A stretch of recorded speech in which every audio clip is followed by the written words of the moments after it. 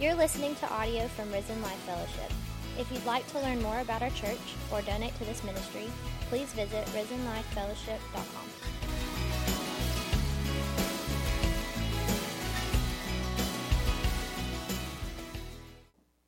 Gosh, it's good to be here. It's so good to be here and to be able to open a Bible with you this morning and just worship through fellowship together and through prayer and through the reading of His Word and the study of His Word. Is it not, can we not say that God is good for just allowing us to do that this morning?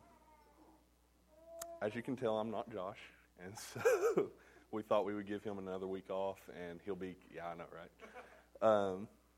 We're going to give him a week off, and he'll be back next week in Philippians to continue that study. But we've just thought it would be a good time for him to take a break and for us to look a little bit more at the season that we're going through, the Christmas season, going into New Year's, because this is a very, very special time for several reasons. One is obviously this is the season that we celebrate the birth of Christ, and that's something that we really need to focus on and really study and understand as we're going through this season. And then secondly, this is also a season of new beginnings. Like, this is the time when we get to start fresh. We get to start a new year fresh. God hits the reset button, and we start a whole new year where we get to serve Him. And so yeah, that's what we're going to look at this morning is Luke chapter 2, because we went through the Magi last week, and this week we're going to look at another group, the shepherds. And so the title, I guess, of this message is Making Everything New, because this is the last sermon for this year, 2018. So stand with me, if you will, and we're going to read from Luke, chapter 1. We're going to start in chapter 1, verse 26, if I can find it.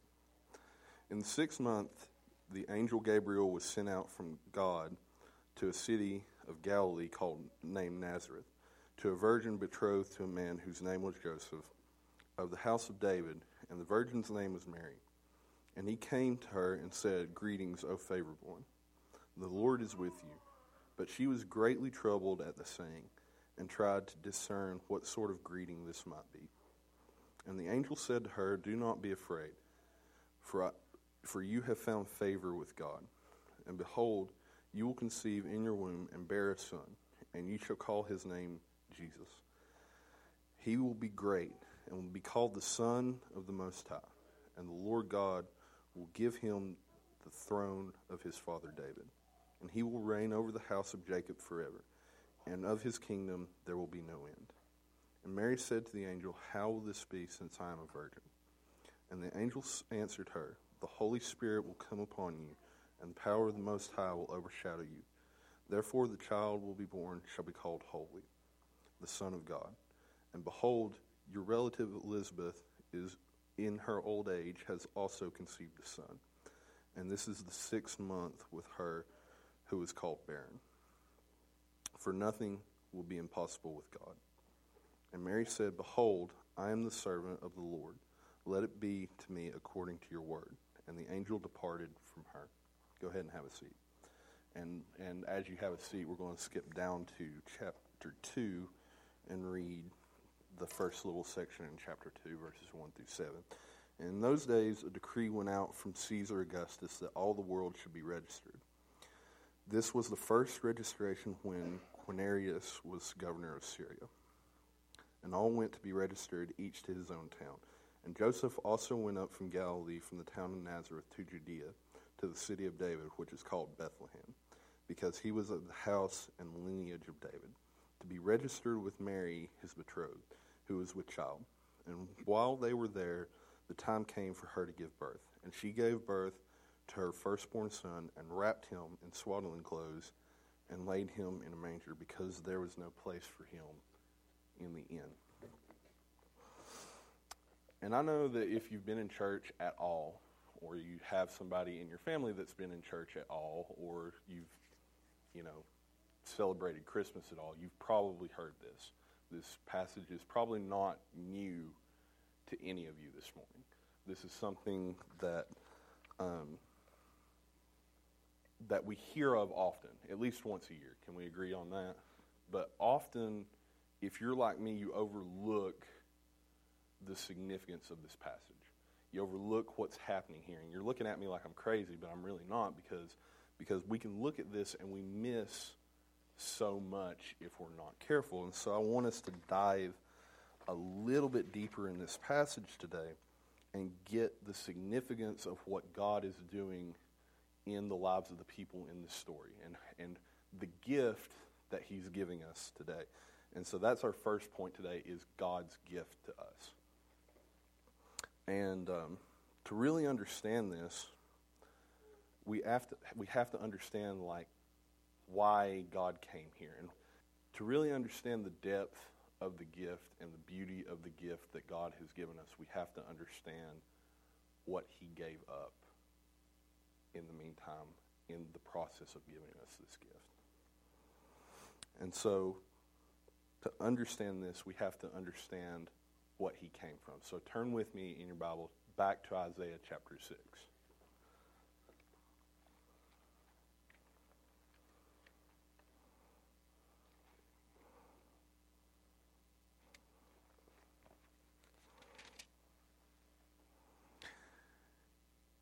Verse 1. In the year that King Uzziah died, I saw the Lord sitting upon a throne, high and lifted up, and the train of his robe filled the temple. Above him stood the seraphim, each having 6 wings. With 2 he covered his face, and with 2 he covered his feet, and with 2 he flew. And one called to another and said, Holy, holy, holy is the Lord of hosts. The whole earth is full of his glory. And the foundations of the thresholds shook at the voice of him who called, and the house was filled with smoke. And I said, Woe is me, for I am lost, for I am a man of unclean lips, and I dwell in the midst of a people of unclean lips. For my eyes have seen the King, the Lord of hosts. Then one of the seraphim flew to me, having in his hand a burning coal that he had taken with tongs from the altar, and he touched my mouth and said, Behold, this has touched your lips, your guilt is taken away, and your sin is atoned for. And so when you read that, and then you read that God sent his son into the world, his only son into the world, it brings a new significance that this holy God would send his only son into the world to live a perfect life for you and me. This is the God who there's thousands upon thousands of angels right now singing in the throne room, Holy, holy, holy is the Lord God Almighty.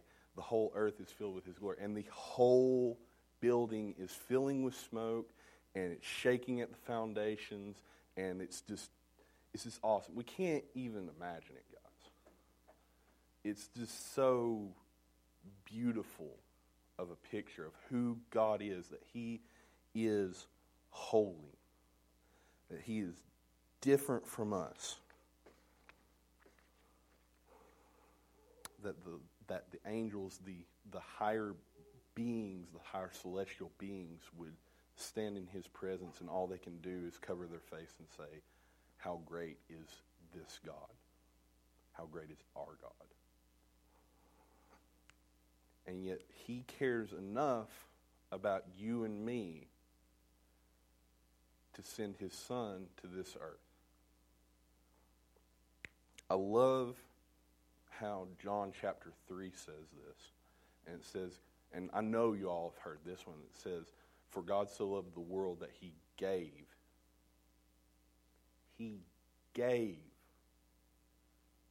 his only son. I have to tell you this, I'm not married, I don't have kids, but if I did, and I had to give up my son, y'all would be out of luck. I'm sorry. But that's the depth that God loves us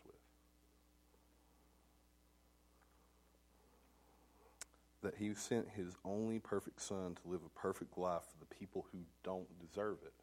Because we don't deserve it, guys.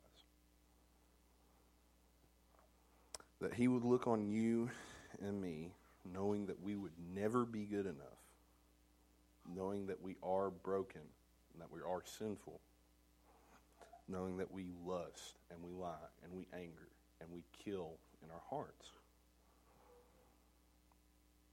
knowing that most of us wouldn't even care. And yet he still sends his Son to bleed and die for us. He still sends his Son to seek and save that which is lost. So if you're like me, I tend to do this. I tend to forget the cross when I'm looking at the manger. I tend to forget that God knew all along what was going to happen. And he didn't just know when he sent Jesus to the earth. He knew during that 400 to 500 year period that blank page between Matthew and Malachi represents. He knew it then. He knew when Daniel was in Babylon. He knew when David was on the throne in Jerusalem. And he knew when Moses and the Israelites were walking the desert. He knew when he told Noah to build the ark. He knew when he called Abraham out of Ur. And he even knew in the garden when we sinned against him the first time. He knew what was going on. He had a plan, guys. This was not random. This wasn't plan B for him. He knew that the first time that we disobeyed him, ate the fruit in the garden, he had a plan of salvation for us. That's the depth of love that our God has for us.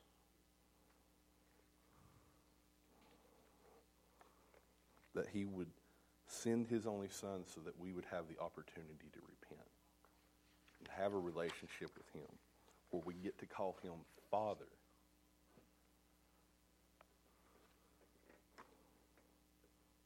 This is not just a gift. This is the gift. Thousands of years in the making. This was God knowing fully what would happen in 30 years' time. That his Son would bleed for us. And that he would overpay for our ransom and our adoption with his blood. That's the significance of Jesus being born. So let's look at the reaction to this gift from some of the people who got to experience it firsthand. So look with me back in Luke chapter 2.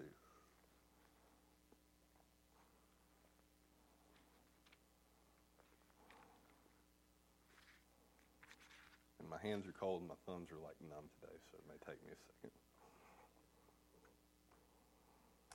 But Luke chapter 2, verse 8, and says, in the same region there were shepherds out in the field, keeping watch over their flocks by night. And an angel of the Lord appeared to them, and the glory of the Lord showed round about them, and they were filled with great fear.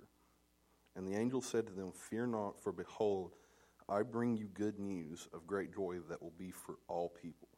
For unto you is born this day in the city of David a Savior, who is Christ the Lord.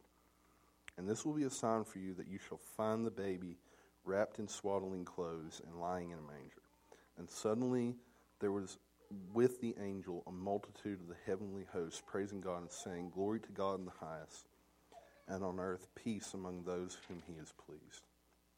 And when the angel went away from them into the heavens, the shepherds said one to another, let us go over to Bethlehem and see this thing that has happened, which the Lord has made known unto us. And they went with haste and found Mary and Joseph and the baby lying in a manger. And when they saw it, they made known the saying that had been told them concerning this child. And all who heard it wondered at what the shepherds had told them. But Mary treasured up all these things and pondered them in her heart. And the shepherds returned, glorifying and praising God for all that they had heard and seen, as it had been told to them. So just picture this with me for a minute. These guys are poor. These guys are on the fringe of society. They're labeled as thieves, and they're outsiders, and they're in their fields outside of Bethlehem, keeping watch over the flocks at night. So if predators and things won't come and eat their flocks. And all of a sudden, this messenger of the Lord just appears right there. And if you're like me, you're just like, oh, that's pretty cool. I would love to see that. And it's like, no, you wouldn't. No, you would not. Okay? Like, anytime you can read every account in the Bible of somebody, of an angel or a messenger from the Lord appearing to somebody, and the only reaction they have is just like hit the deck. Okay? Because that's how awesome these guys are. And so, but they have the same reaction as anybody who has never seen an angel. They're terrified. These guys are scared to death. And it's not hard to imagine. Why? Because we just read Isaiah chapter 6. And the angel says, the first thing that he says is like, fear not. Okay? I just love that. Because it's like, don't be afraid. I'm here to, like, with a message. Okay? And I just love that the guys that we're terrified of are the guys who are singing, holy, holy, holy is the Lord in the throne room of God right now. That they have to cover their face with their wings so they won't die from looking on how glorious our God is. And then one of them just appears in the countryside outside of Bethlehem to bring this good news. But he goes, don't fear. And then he goes on to tell them that there is good news. And not just good news. Not just good news for this group of people or that group of people, but good news for everybody. It's good news for all people. And the reason for this is today, Christ is born over the hill in Bethlehem. The Christ, the coming Messiah, the guy that the whole nation of Israel has been waiting on for hundreds of years. Ever since they went into captivity, that guy was born today, just over the hill. That's some good news, right? I love the next line, verse 12, where it says, and this will be a sign for you. You'll find the baby wrapped in swaddling clothes and lying in a manger. And the reason that this is so amusing to me is he doesn't even tell them to go. He just assumes that they're just going to they're just going to go. Like, they're just going to go see what happens because, like, if this guy appears to you and starts talking to you and it's like, hey, there's good news, you're going to be like, oh, where?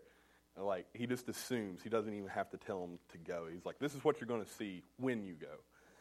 And like, that's just so amusing to me. And then just picture it with me if you can, right there in the sky.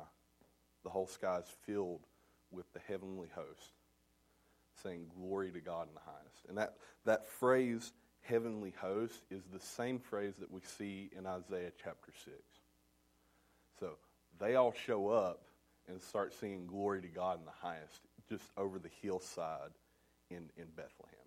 Just imagine the whole sky lit up and just imagine the sound that you would hear. How wonderful that sound is. It's like glory to God in the highest. And on earth, peace, goodwill towards men.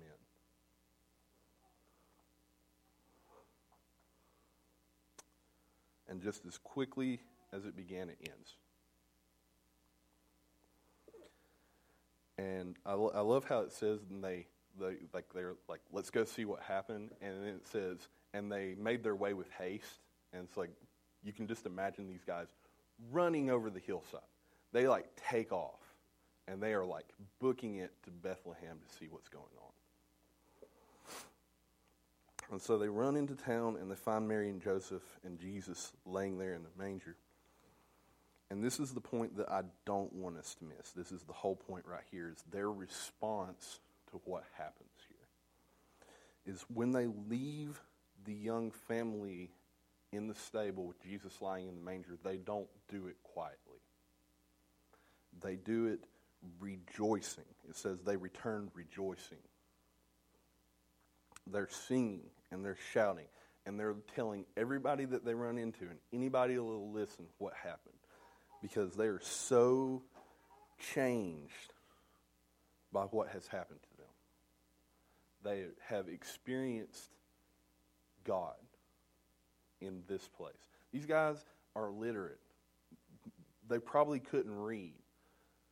They were on the they're poor. Shepherds are not, I can tell you, shepherds are not rich people, okay? And so, these guys are on the fringe of society. They're labeled as thieves. They're labeled as liars. And they're outside because that's the only safe place for them. And they band together because that's the only safe place for them. And they've probably heard the history of the nation of Israel. They probably know that there's, some people believe that there's a Messiah coming, but they're probably thinking, even if he does come, it's not here. It's not going to be to us. It's not for us. It's for them. It's for those good people over there. It's for those Pharisees who run the temple and the Levites and the rulers. It's not going to be for us. It's not going to be today. And then it was. And they were the first ones to hear about it. That just shows that God cares enough about everyone that he wants us to come to him. He cares enough about these guys, these outcasts, that those guys would be the first people that he sends an angel to. That's how important he views these guys as. And they're so changed by this that they just can't shut up. They can't be quiet because they know the truth now.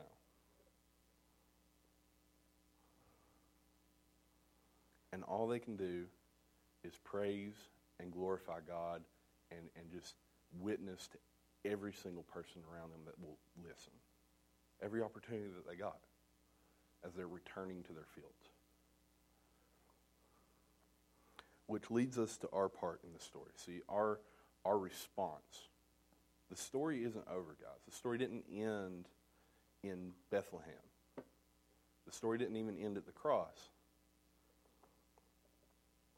See, if you're a Christian, you believe that this actually happened, that this is history. This is not just some story that we drag off of the shelf at Christmas time or at the family gathering and we read it and it's cute and we're like, oh, that's pretty cool. We believe that this actually happened. We believe that, 2,000 years ago, give or take a few years, that the angels actually did appear to this group of shepherds in the Bethlehem countryside. You believe that if you're a Christian this morning. You believe that God sent his son as a baby to earth. You believe that they went and they sought the baby right then and they returned rejoicing. You believe that our Savior, that's what we call him, came to earth, lived a perfect life, and then he was killed for crimes that he didn't commit. If you're a Christian, you not only believe this, but you also believe that 3 days later, he actually raised from the dead. And this is not some spiritual resurrection, guys. You believe that he literally walked out of the grave. You believe that he appeared to hundreds of people before he ascended into heaven. Because we have the text, guys.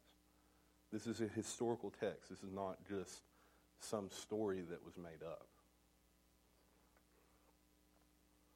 You believe that the Holy Spirit is actually living inside of you right now, if you're a Christian. See, that just gets me right there, because that's not something that most people in the Bible even had. That was a new thing after the New Testament. You can read about it in Antioch. It's like most people didn't have the Holy Spirit living inside of them. That's why the temple and the tabernacle before that were so important. But now you believe that the Holy Spirit lives inside of you, and so you are the temple. You are the temple of the living God. That's what we believe as Christians.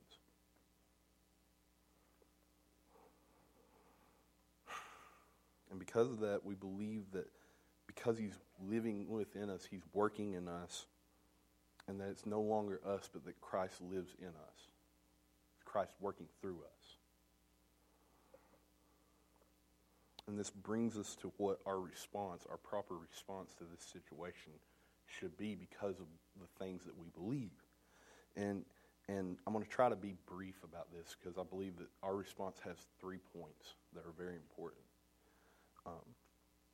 And the first part is repentance. If you actually believe this, it's time to repent, guys.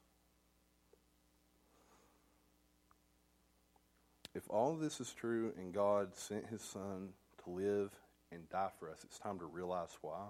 It's time to realize that we are sinful. We didn't deserve it. I don't care how good you think you are, you didn't deserve it. I didn't deserve it. That we have to believe that we're guilty. That apart from Jesus, there is no other way. Because there's no other way, guys. There's no other way to salvation. There's no other way to the Father. He gave us one way. And his name's Jesus.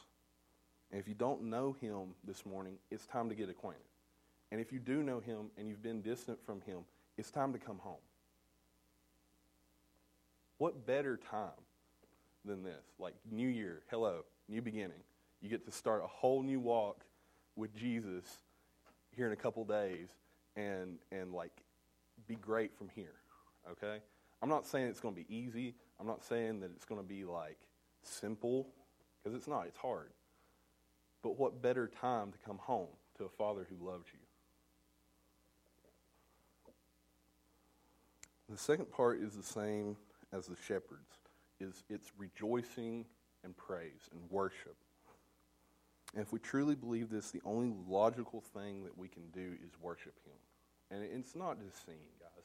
I get so tired of the conversation where it's like, I didn't like worship this Sunday. Okay, I hear that a lot now in Louisville. But it just blows my mind because like worship is not just on Sunday. Worship's not just singing. Worship is every single thing that you do every single day. Because you're not doing it for you. Because you're not your own. If you're a Christian, you were bought with a price. You don't own yourself anymore. God does. And so every single thing that you do can be an act of worship for him, whether it be praying, whether it be singing, whether it be working. And so that's why he tells you to do everything as if you're doing it for the Lord. Because you're doing it for the Lord. Because you don't own you.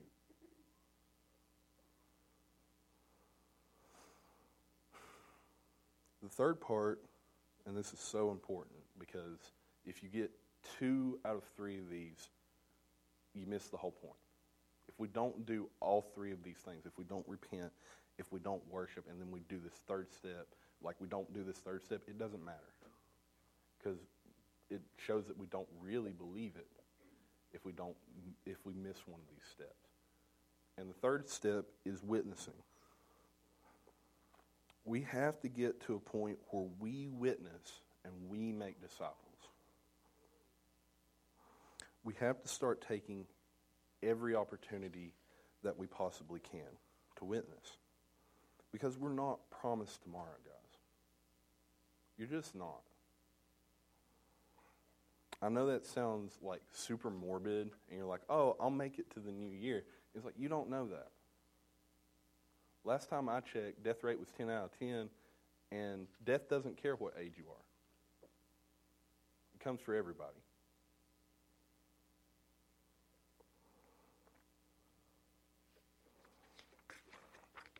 Everyone you know, and don't go to a dark place with me, okay? Like, this is not a depressing thing. Everyone you know is one day going to die, okay? If God doesn't come back before then, everybody you know is one day going to die, including you. And if you believe this, if you're actually a Christian, you believe that they're going to spend eternity one of 2 places. First one option is heaven, with God, as God with his people, okay? In full glory. That's option number 1. The other one is hell, with eternal separation from God. And there is no third option. Okay? And if you're a Christian this morning, it's not someone else's job to tell the people that you know about Christ. It's yours. It's your job.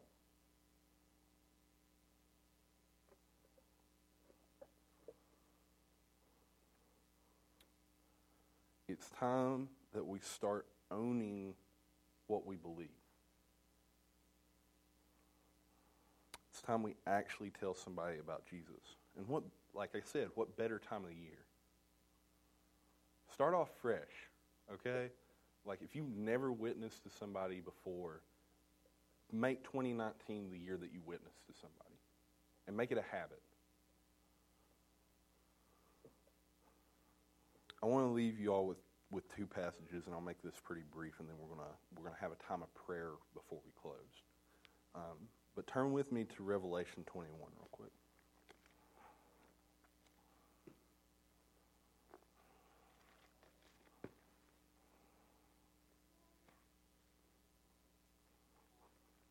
Verse 1, and it said, "Then I saw a new heaven and a new earth, for the first heaven and the first earth had passed away, and the sea was no more. And I saw the holy city, New Jerusalem, coming down out of the heavens from God, prepared as a bride adorned for her husband. And I heard a loud voice from the throne saying, 'Behold, the dwelling place of God is with man. He will dwell with them, and they will be his people, and God himself will be with them as their God. And he will wipe away every tear from their eyes, and death shall be no more. Neither shall there be mourning, nor crying, nor pain any more, for the former things have passed away.' And he who was seated on the throne said, 'Behold, I am making all things new.' And he said, 'Write this down, for these words are trustworthy and true.' And he said to me, 'It is done. I am the Alpha and the Omega, the beginning and the end. To the thirsty I will give from the spring of the water of life without payment. To the one who conquers will have this heritage, and I will be his God, and he will be my son.'" That's the hope that we have, guys, as Christians, that one day we'll be with God forever. That's heaven, where he wipes away every tear, where he takes away the pain, where he literally makes all things new. That's the hope that we have this morning. And the last passage that I want to leave you all with this morning is 1 Corinthians chapter 15. Go to the end of the chapter, verse 50. "I tell you this, brothers, flesh and blood cannot inherit the kingdom of God, nor does the perishable inherit imperishable. Behold, I tell you a mystery. We shall not all sleep, but we shall be changed. In a moment, in the twinkling of an eye, at the last trumpet. For the trumpet will sound, and the dead will be raised imperishable, and we shall be changed. For this perishable body must put on the imperishable, and this mortal body must put on immortality. When the perishable puts on the imperishable, and the mortal puts on immortality, then shall come to pass the saying that is written, Death is swallowed up in victory. O death, where is your victory? O death, where is your sting? The sting of death is sin, and the power of sin is the law. But thanks be to God who gives us the victory through our Lord Jesus Christ. Therefore, my beloved brothers, be steadfast, immovable, always abounding in the work of the Lord, knowing that in the Lord your labor is not in vain." Because of the gift that he offered to us, we have a hope that death is defeated, guys. That God is still in control. He's still sovereign over everything. And because of this, not even death is scary to us anymore. And this is why we can be bold. This is why we can faithfully follow God today, because This life is not all there is. And when we realize that, death loses its sting. We start living like we actually believe this book, that God is able to work through us, and that we're able to love and forgive and confess and repent and witness boldly around us. Because we have a hope that endures.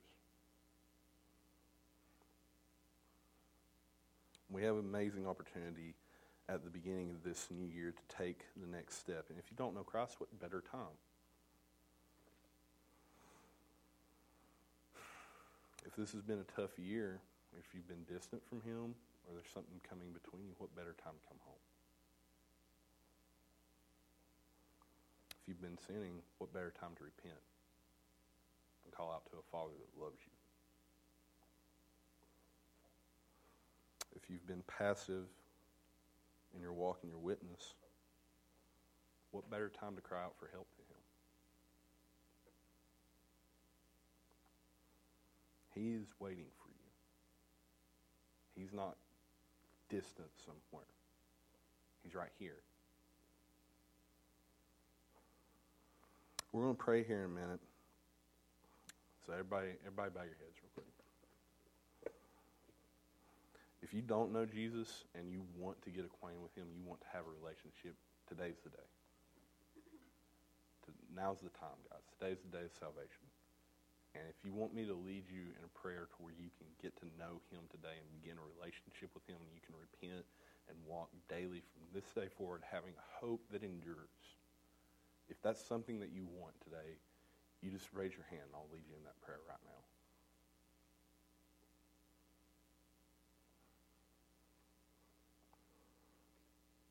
Okay, Christians, the rest of us in the room here.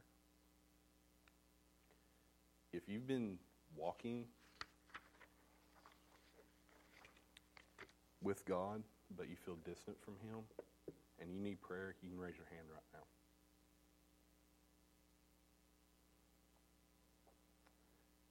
If there's some sin in your life that's keeping you from Him, and you want to repent, raise your hand right now, and we'll pray here in just a second.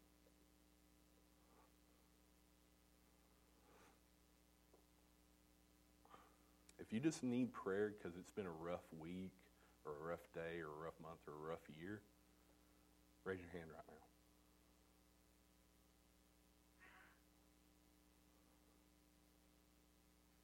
We're going to pray together right now. And we're going to worship Him through prayer because we get to come to a Father who loves us. That same God that sits on the throne right now that's being worshipped by thousands and thousands of angels that are singing, holy, holy, holy is the Lord God Almighty. We get to come to Him right now in prayer. And not as some celestial being that's far off from us, but as a Father that loves us and paid with the blood of His Son for our adoption. So we're going to pray to Him right now. And you just lift up whatever you need to lift up right now.